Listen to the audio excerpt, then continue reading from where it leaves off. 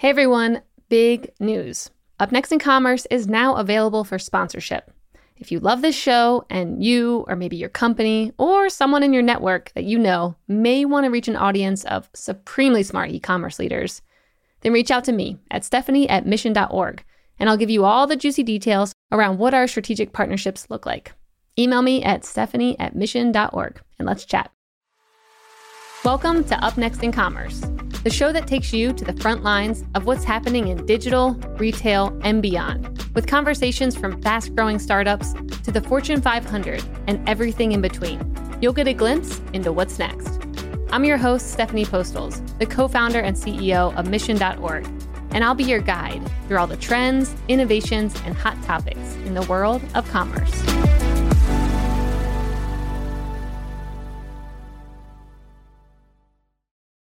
What are business leaders thinking about when they aren't winning at business? Family, travel, the latest TV show? Yes, and maybe. But how about quirky business opportunities? Or little discussed financial trends? Or maybe even plant medicine benefits and alternative wellness? Mission Daily is back, baby, and our flagship podcast is better than ever. Mission Daily is the podcast for the business builder, the thoughtful marketer, the team manager, the blue-collar worker looking for new ways to think about life, finances, and health. This is for the people who want to break the status quo and laugh a little or a lot along the way. Join me, Stephanie Postles, and my co-host Albert Chow as we address the subjects, thoughts, and trends that business leaders think about but don't often talk about.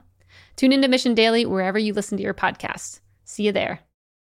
Hey there, and welcome to another episode of Up Next in Commerce. Today we have two special guests, Pete Maldonado, the co-founder and co-CEO of Chomps, and Stacy Hartnett, the VP of e-commerce and marketing. Chomps is a better-for-you meat snack brand that has been exploding online and flying off the shelves of retailers, and it was bootstrapped from the very beginning with just a $3,000 investment. Welcome, Pete and Stacy. Thanks for having us. Thanks for having us. Yeah, I don't get to too often do like a roundtable style interview, so I feel like it's going to be a fun dynamic today. So thank you both for saying yes to this. For sure. We're happy to. So I want to start with the beginnings of Chomps because it has a super interesting story. Of course, anyone who hears, okay, this company was started with $3,000 from friends, became profitable, I think, after 30 days.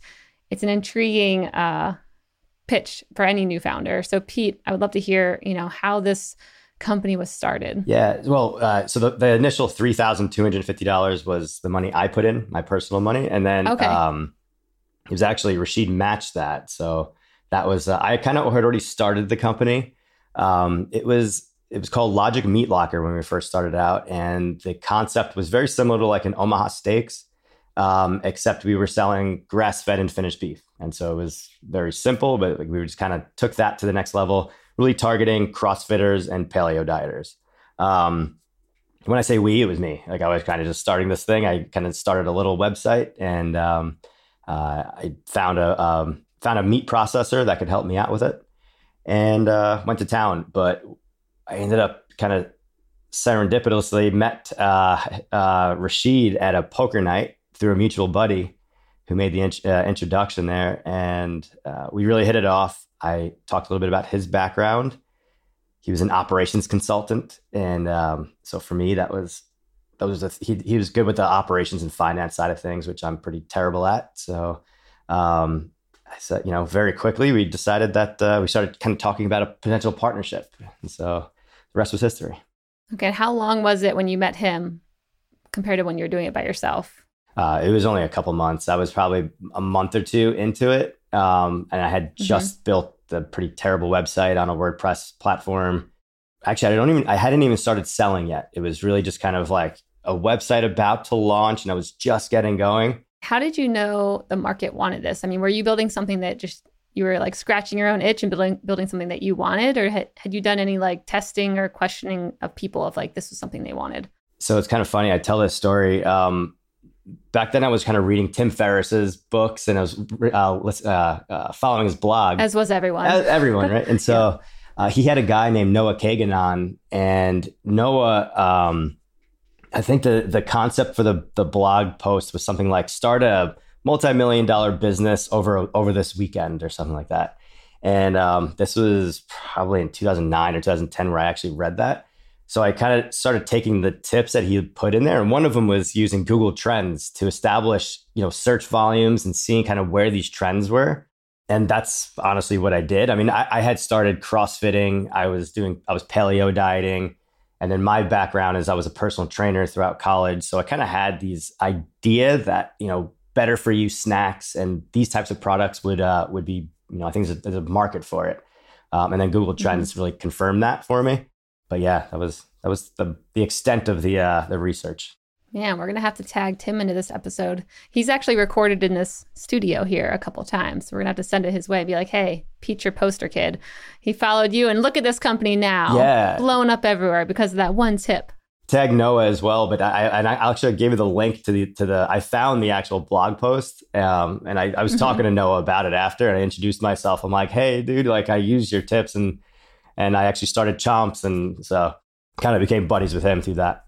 That's awesome. Okay, so you guys started in 2012, and now you're doing really great. Like, how long did it take? Because I always like to level set for people. It's so easy to look at the brand and be like, it's flying off the shelves, it's doing amazing. But like, what did that journey look like to get to where you are now? Like, was it a lot of years of just kind of like pushing, or was there a quick success after you kind of found that, your customer base? No. So it's just like, that never happens, right? It's like, to your point. Sometimes liquid death. I mean, I feel like bing, just I guess off. so. But okay, if we're talking like maybe bootstrapped businesses like ours, like it was kind of doing what you could, taking whatever wins you could possibly get, any introduction you can get, any opportunity to get your product in front of people. So whether it was sampling at a CrossFit event or a Whole30 book signing, or then it was kind of like partnering with bloggers if to get them to write about the product and paying maybe a nominal amount of money, posting on their social media platform. I think what we found early on that really worked well for us was borrowing their email list. So paying them to send out a dedicated email blast. We had tried at the time, like doing sponsored emails where we might have like a Chomps logo or an introduction, whatever, but that never worked unless it was like a dedicated email blast. So that very quickly became like a strategy of ours. I mean, it was very simple. And then again, just like that, kind of doing that influencer marketing. I think it may have even been before, like it was called influencer marketing. It was kind of just leveraging people that had a strong following in the communities that we were really trying to penetrate. Got it. Okay. And what year would you say you were like, okay, this feels good now? Oh yeah, I would say, 2013, we had an interesting win where actually Rashid was in Bali and on his honeymoon. I was driving a big U-Haul from Chicago down to Naples, Florida, where we live now. My wife and I were on the road. I was following her, but we had switched over to Shopify by then, and Shopify has, the chime on the whenever you get a sale, and then so I'm kind of driving. I'll glance over at my phone, and I see it's like going off like crazy, and I could not figure out why. But anyway, I see there's just like hundreds of orders coming through my phone. I thought for sure I broke something. I'm like, well, whatever. I'll just fix that later when we pull over.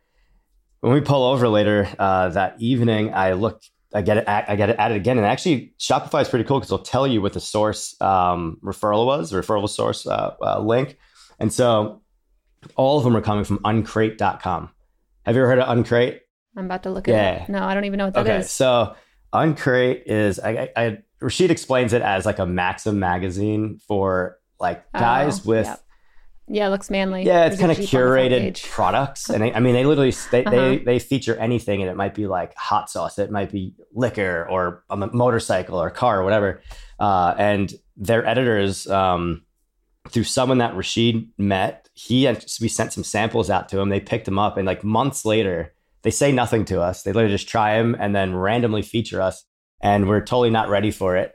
But they put us on the front page of uncrate.com, and then we just got thousands and thousands of orders. I mean, we sold through the product within maybe a couple hours, and the orders kept coming through like that for over a week. Neither of us were working it because I'm moving. He's in Bali on his honeymoon. So when he comes back, it's a few days later, we just started scrambling, trying to fill all these orders. I reached out to every customer, and I'm like, hey, listen, we sold out very quickly. We're trying to do everything we possibly can. But yeah, that was it was an eye-opening experience for us, I think, because it wasn't one of these kind of niche diet tribes like the Whole30 or paleo or whatever that we were typically playing in. This was just random guys that had some disposable income that were looking for a healthy snack. So I think that's when it really clicked. That was like, this is big. Like this can have like mass appeal. Yeah. So after you saw that, did you start going after other publications like that? And was that like your main approach when you saw success with that one, Uncrate? We did it. We were never able to replicate it actually, but like not interesting. With, okay. You know, kind of like those curated websites. I don't know if they're just the best or have the strongest following or what, but it never happened like that again for us. So how did you keep up momentum then? I mean, because that I feel like would be, I mean, it's like when they always say you want to control your dopamine levels and you don't want to have these crazy spikes because then you go into big depletion. And to me, I'm just imagining you guys being like, this is amazing. Yeah. Like everything's up and up. And then you can't find that same like, you know, publication to do something similar. And then you're like, okay, now it doesn't feel good again. Like, how did you kind of get it to level out instead of these big peaks? Well, I think what happened was it went from like because this was a side hustle for both of us. We were both working full-time jobs. When that happened, it obviously clicked something in your mind and you're like, this is going to be huge. And suddenly you're now like much more passionate about it, right? And just paying attention, putting more time and effort into it. So I think at that point, it was just like no holds barred, trying to do everything we possibly can to get the product out there. Luckily, I think timing was on our side to that point about the trends. I mean, people were looking for this type of product and we were there to, you know, with open arms trying to bring those customers in. Positive thing too, with being involved with like Whole30 very early on, I think we were one of the very first Whole30 approved products. Started with, you know, Melissa Urban when she started it back in the day. We're still good friends with her today, but her platform just absolutely blew up. I mean, she was on, you know, New York Times bestseller. She's on Dr. Oz. She's on Today Show, you name it. She was everywhere. And so I think as she blew up that brand, it really gave us more and more of a platform to build our brand. But then it was the same thing with keto, right? I mean, keto, everybody's doing it. Even now, I mean, I think grandparents to young, you know, high school kids are doing keto. So that was another thing that we were in really early on. Got it. At what point did you decide, okay, we should go full time? Yeah, I would say it was probably early 2016. I was kind of already spending more time doing this than real estate, probably around like right after the Uncrate thing. And we were still just strictly e-commerce. But then Trader Joe's came along and they wanted to carry the product. That changed everything. How'd they know about you? Through the Whole30, actually. So okay. There was a family member of somebody very high up at Trader Joe's that was doing a Whole30, was buying the product on our website and then brought the product home, shared it with the family. The whole family loved it. And they reached out and, you know, that was huge for us. I honestly thought it was a prank phone call. Trader Joe's, that was my favorite store to shop at first off. And the fact that they were calling us was like, I'm like, this is absurd. Like they don't even carry branded products. Like how did that even happen? But she explained to me like, you know, they can make an exception for a handful of branded products. I think it was like 5% of the products they bring into the store every year.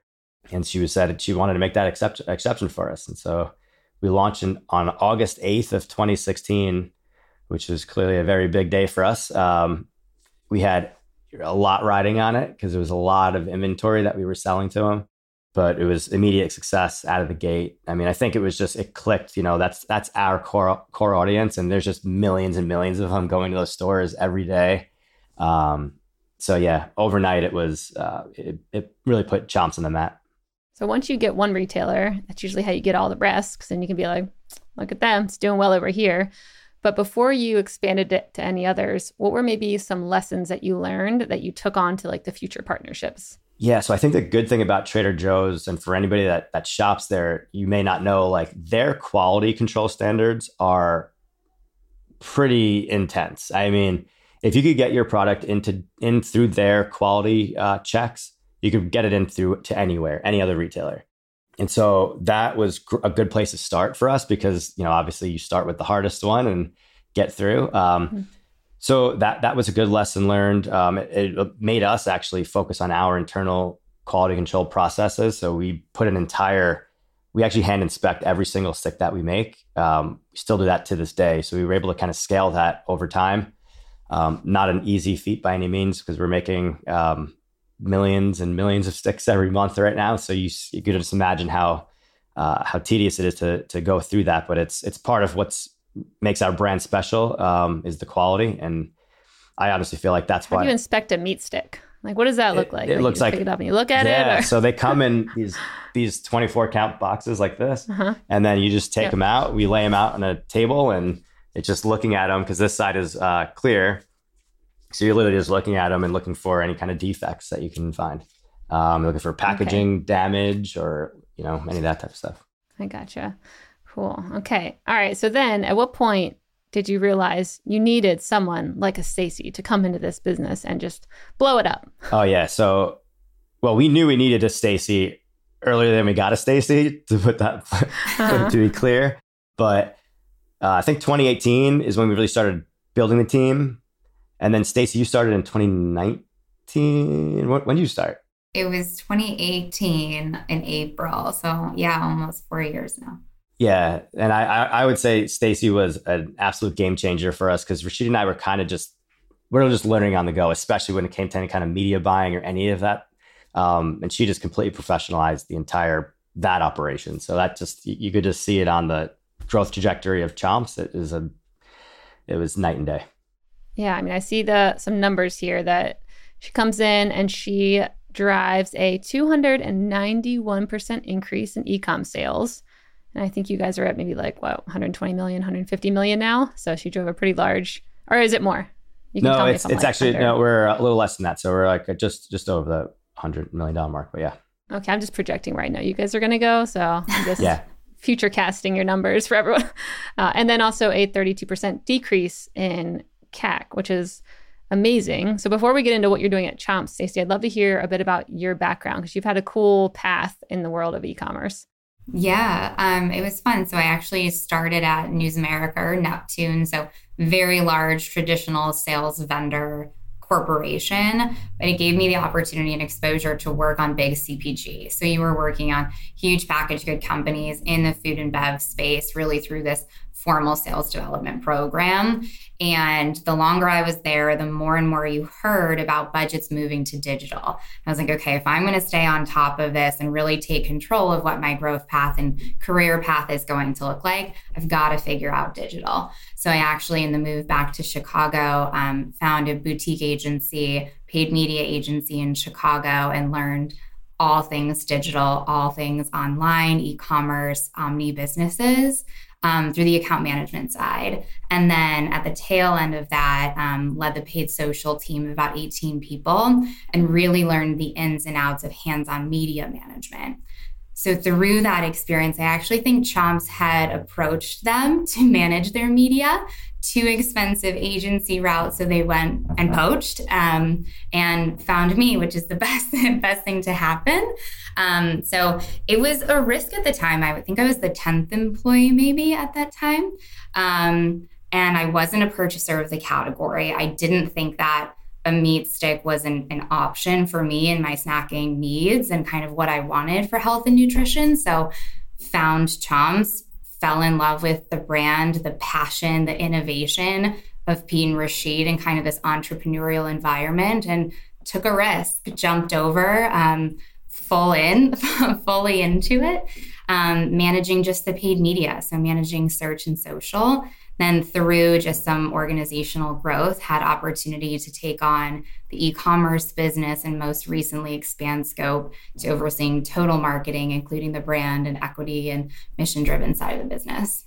That's amazing. So were you able to use some of your past experiences in Chomps, or was Chomps such a different beast that you were like, I kind of have to learn a bunch of things from scratch here? It was a combination, I would say. So it was a good combination of getting back into food and bev. I think I had worked in the space. I knew what retail meant and looked like, and then I knew a lot of the digital levers.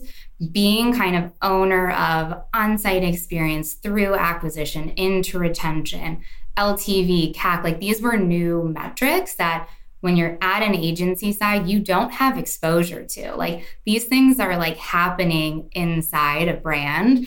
And so the access that I now had being a part of the brand, and not just any brand, but one that was truly focused on like cross-functional, like core business insights, I was challenged very early to understand what I was doing and how it had a direct impact on the growth of the business. That's awesome. Okay. So it sounds like a really good jump then, going to just a company that you could have, insights into the whole process. Exactly. Was there ever a point where you were like, I don't know if this is a good move? Like, I'm a little, because I mean, moving to a startup. Say it in front of Pete and Rashid? I mean, like, I just always think, running a company myself, I'm like, there are definitely points where I'm like, should I keep doing this? Or like, so it's a good question to ask. Pete, close your ears. Closed. Of course, there are those moments, of course. And Pete probably helped me work through all of them as they happened. It's tough going in. I think, managing media internally, like there's always this high at the agency when you click, live on a campaign, and you want to feel that sense of ownership, of course, with all of your clients. But when you're dictating budget, when you know that this company was founded on $6,000 and you're executing live media, that's a different level of ownership and responsibility. And your patience for algorithms and optimization and learning periods is so much shorter than what it was at the agency side. There's a stereotype of the average American worker whose life goes something like this. Go to work, come home, consume some kind of entertainment, go to sleep, lather, rinse, repeat. If you're listening to this ad, then I know that life does not resonate with you. For the truly disruptive business leader, work doesn't stay at the office, and unwinding doesn't mean watching TV at night every single night. This is why we've created Mission Daily, a podcast that discusses the trends, habits, and ideas that thoughtful business people are contemplating every day. From quirky business opportunities to interesting investment ideas to the latest research in health and exercise and alternative medicine, and maybe even plant medicine. Who knows where we're going to go, but Mission Daily covers it all. We're releasing new episodes every weekday. So join me, Stephanie Postles, and my co-host Albert Chow as we discuss the subjects, thoughts, and trends that business leaders think about but don't talk about publicly, that is. Break the status quo. Tune into Mission Daily wherever you listen to your podcasts. See you there. Were there moments that you took maybe a risk or a bet on something that then you had to go back to Pete and be like, okay, I just tried this and it really didn't perform like I thought? I mean, Pete would push me to do that, right? Yeah. Like, I think we had as an organization a tolerance for risk. He spoke to just in his opening story, like they diversified the media mix very early. So had we been able to say, hey, we were one of those brands that were all in on Facebook and like we grew on Facebook, I actually think while that might have been more direct and maybe like less risky at the time, diversifying the media actually set the business up for ongoing test and learn and optimizations where you were able to like spread budget and allocate and take some risks in test budget as long as you were optimizing on core. Yeah, got it. So when it came to like increasing sales, I mean, what did you do to come in? Like what things did you start shifting around or changing? Because obviously you came in and had a big impact. And I'm sure anyone listening is like, okay, I want Stacey's playbook. How do I increase my e-com sales and decrease CAC? So what were maybe some like things that you did that really worked well with Chomps? Yeah, and I think the learning would be, fast-tracked now, I think, to kind of what we initially did, because we also had someone kind of managing 3P while I was pretty focused on Chomps.com and D2C. And I think what we learned very quickly was you have to be able to step outside of that and look at everything that's happening across e-commerce, everything that's happening across brand and community building and retail. So I think understanding where you're allocating those dollars and how it impacts other channels. Like if Chomps.com was having a good day because of a large influencer, Amazon was too. So understanding kind of core business objectives actually opens up your toolkit and you're more likely to be optimizing across multiple tactics and sales channels than if you just were in your own lane and had a direct lens. So for an example of that is pretty early on, like I came in and our Facebook budget was large. The efficiency was pretty low. And so we had to kind of really take a step back and like, again, challenge ourselves, like why were the media dollars where they were when I came in? And while it's tough, understanding what needs to happen, pull back, optimize, then be able to kind of ramp up again once you really have an understanding of what's going on. Got it. Okay. So you came in, you saw that a lot of money was going towards Facebook. You're like, doesn't really look like it's working like it should. You paused those. And then what? Like, what other platforms did you kind of suggest that Chomps should be on? Or how did you advise after that? Yeah. So we definitely pulled back. I think we looked at all the acquisition levers at play. And that included earned and organic. It included, strengthening our retention programs. It included Amazon Media and early Thrive partnerships. So we looked kind of at a customer specific level and all the levers we had. So P was writing blogs that are still live from 2012, like on our Shopify site. So they built into a lot of we unlocked a lot of the ability to drive non-brand search early on. So we leveraged a lot of those programs to continue to optimize, scaling into Amazon. Like, it still makes me laugh that people have the debate about .com only versus Amazon versus both, the hybrid approach. So the decision was made very early to take advantage of the scale that Amazon offers and the ease for the consumer to shop multiple brands in one trip. So we had all of those different places to reallocate. Yeah, it is interesting hearing the debates from guests who come on these shows. I can think of maybe one or two people who are like, no to Amazon. I'm like, I'm pretty sure 95% of my guests have said yes, but interesting take. Okay, I'm here to listen. There could be reasons. Maybe. But the other thing that does come up a lot is I do hear a lot of, and it's a lot of founders talking about focusing on a platform. Mm-hmm. And so I'm wondering how you were able to come in and expand so much, which I'm guessing you did not have a team under you. I'm guessing it was just maybe you coming in and trying to do all that. How did you? There was a team. Okay, so maybe that's why then. Okay, first I'm like, this is just Stacy coming in and having to do all this. Wow, that's a lot. No, my gosh, I cannot take that credit. There was a team, and again, I think from the founding story and roots of D2C growing into e-commerce, having that disciplined expansion into retail, Pete and Rashid did invest in building team behind that. So small team, but it was a team. And it was, heading into COVID, particularly when that hit, we had such a strong foundation already to be able to build off of. I remember connecting with brands, 4, 5, 6 times our size, and they would have less people on their e-commerce team than we did at the time. So we were very fortunate. We were busy, we were scrappy, but there was some team there. Yeah. So Pete, how did you think about, creating this team with such good roots that Stacey's mentioning? What did that look like? Let's talk about the way we built our sales team, for instance, our retail sales team. We did things very differently than anybody else, right? So we invested in insights and data and the more of the sales operations part of it versus actual boots in the ground sales team. And I feel like that's really the way that we approached all functions within the business. So even the e-com side, it was more of having a leg up on the insights and data and then very, very smart people versus having a ton of, media buyers or content creators or all of these different things. It was more of, figuring things out, learning what you're doing, and then kind of scaling the things that are working. And I feel like it was just kind of that slow, methodical approach from the beginning. And that was how we did everything. So I feel like that gave us a leg up. Because I think a lot of other smaller brands, they just kind of throw a lot of just cash at whatever it is. They find something, they hear something is working. They don't even know if it's working for themselves. They hear that some other brand is doing it. And so they raise a bunch of money and then they throw money at it.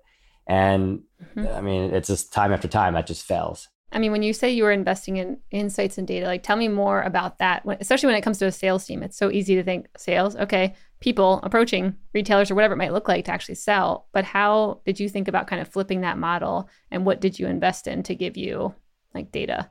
Yeah. So, I mean, obviously retail is easy because you've got, SPINS data, IRI data, Nielsen, there's a lot of different options. But then for e-commerce, we were really just digging into what's happening on our Shopify, then digging into Amazon, focusing on keyword searches, where are we ranking, SEO, all of those things. So it's really just kind of getting into the nitty gritty of what's happening, how are you performing? And again, on finding those little unlocks.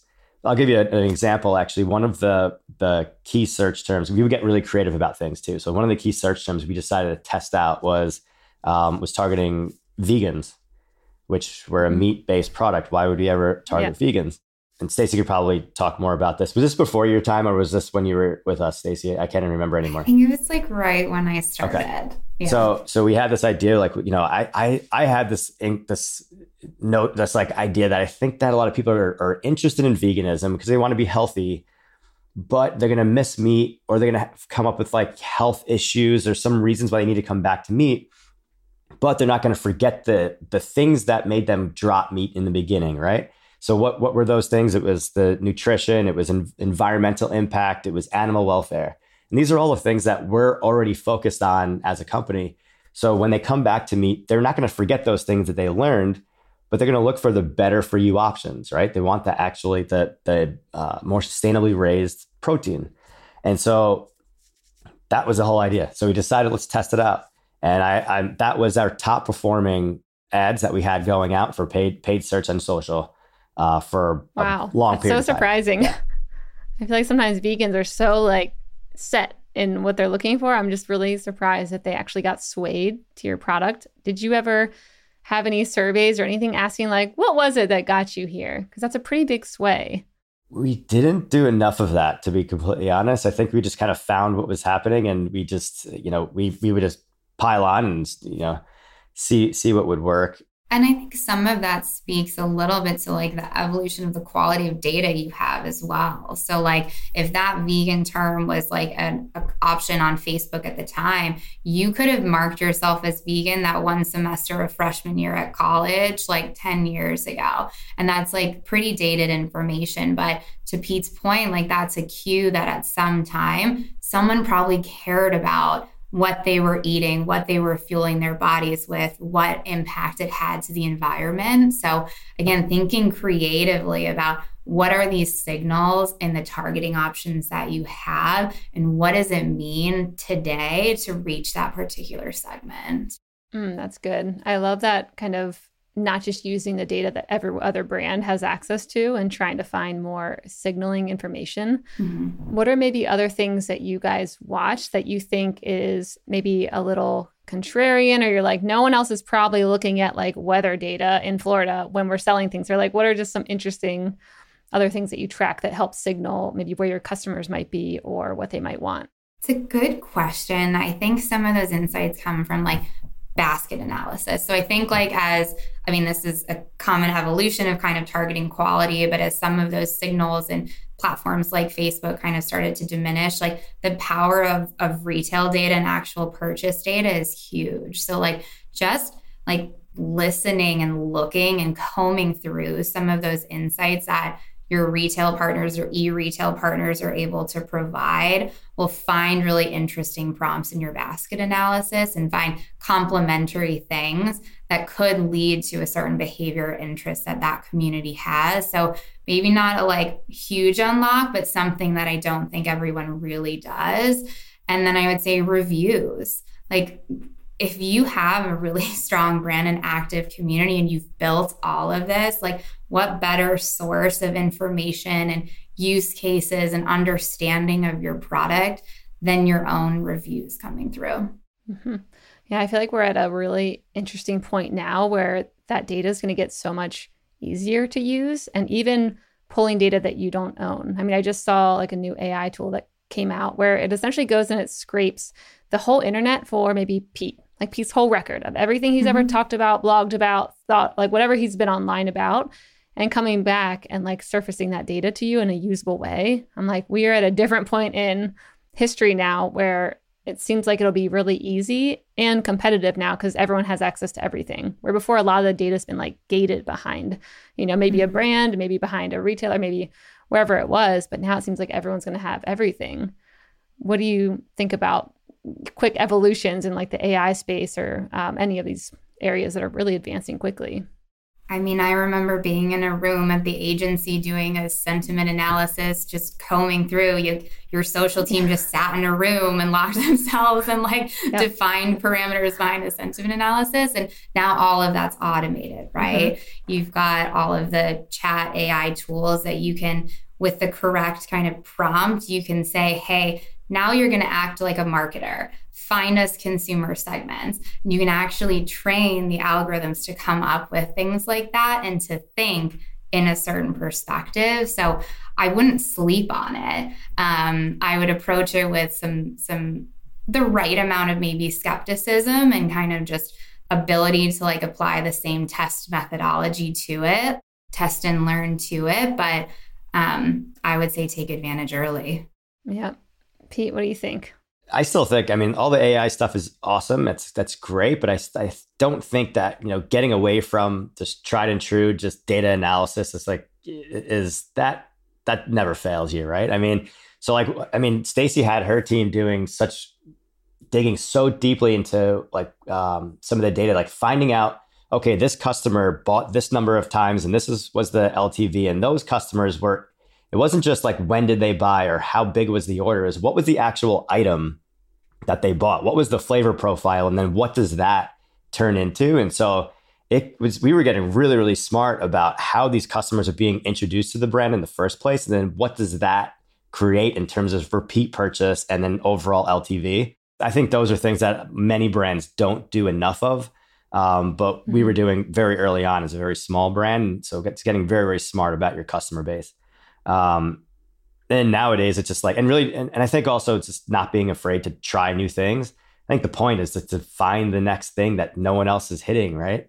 So for instance, influencers, we have a lot of success selling our products, working with interior designers, which sounds like why would that work so well? And it's but there's a lot of overlap with the customer base, right? Who are their followers? It's our customers.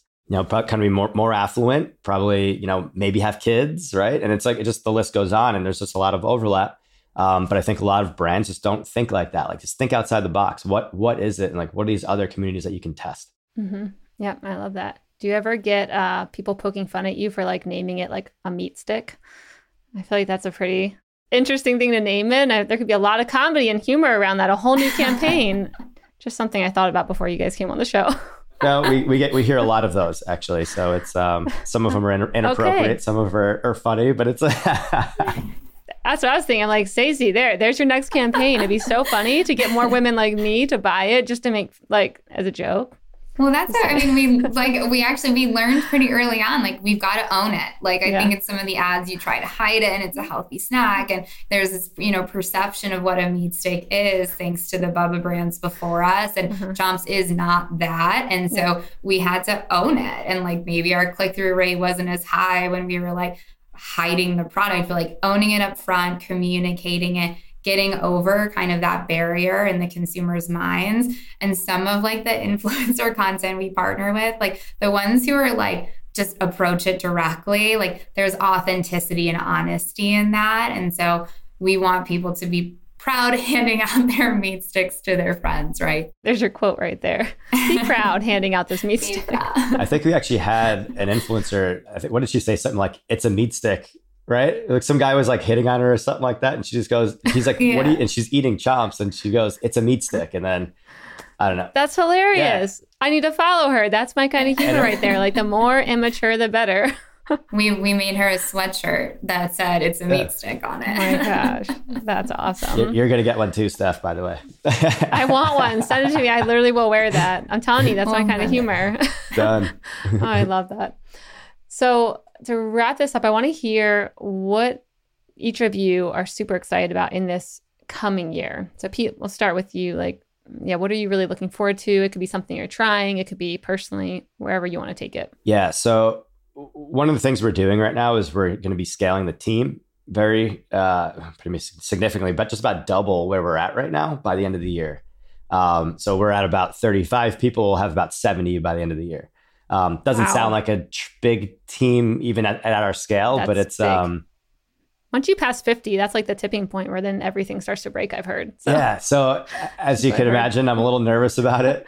I've never built a team this big before, but I mean, we've got such amazing leadership. I mean, Stacy, on the marketing team, and our team is just awesome, and so it makes life a lot easier, especially when it comes to onboarding and coaching people. Honestly, that's the big thing, because we're just kind of here trying to get the bandwidth to be able to support some of the growth that we have coming ahead of us. Then there's some of the innovation strategy that we have throughout the rest of this year, and then beyond. But yeah, it's exciting stuff. That's awesome. That'd be cool. It'll be cool to bring you guys back once you get to that 70-ish point, and then be like, okay, tell me all the lessons that you learned. Oh, I'm sure there'll be tons. Yeah. We'll be happy to share. Yeah. Yeah. Stacy, what about you? I think the same. I think team is really exciting for us. There's never a lack of ideas and things that we want to accomplish. So bringing on, a growth team of experts, continued kind of building out that team of experts will be important. In the marketing and e-commerce space, I think we're really excited to continue the shift to support the business in omni distribution. So we really, as we expand the retail footprint, are very aware of what that means for our consumers, for our customer journey, for the jobs that we have to do as marketers. It opens up a whole new toolkit, a whole new measurement opportunity and challenge to understand the impact of marketing and really scaling into a stage of building the brand and driving trial and growth to support that distribution. So never a dull moment with an evolving growth business. So this year in particular, a few of those things are really exciting for us. Amazing. Well, I can't wait to follow along on your all's journey. Thank you for coming on the show today. For anyone who wants to go and buy some meat sticks, where should they go? You can head to chomps.com. You can purchase directly or check out all the retail locations we're found in. While you're there, make sure to say hi to our amazing customer service and experience team. They always love to hear from you. Awesome. Thank you both. Thanks, Steph. Thanks.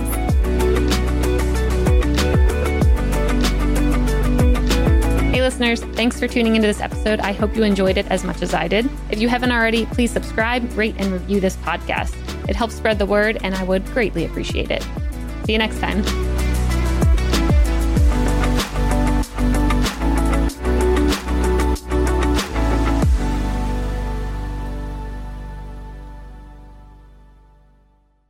Thank you for checking out another epic hour of business insights and inspiration on the Up Next in Commerce podcast. If you like what you've heard and you're interested in partnering with us to bring your brand to a growing audience of e-commerce experts, reach out to me at Stephanie@mission.org to get the conversation started.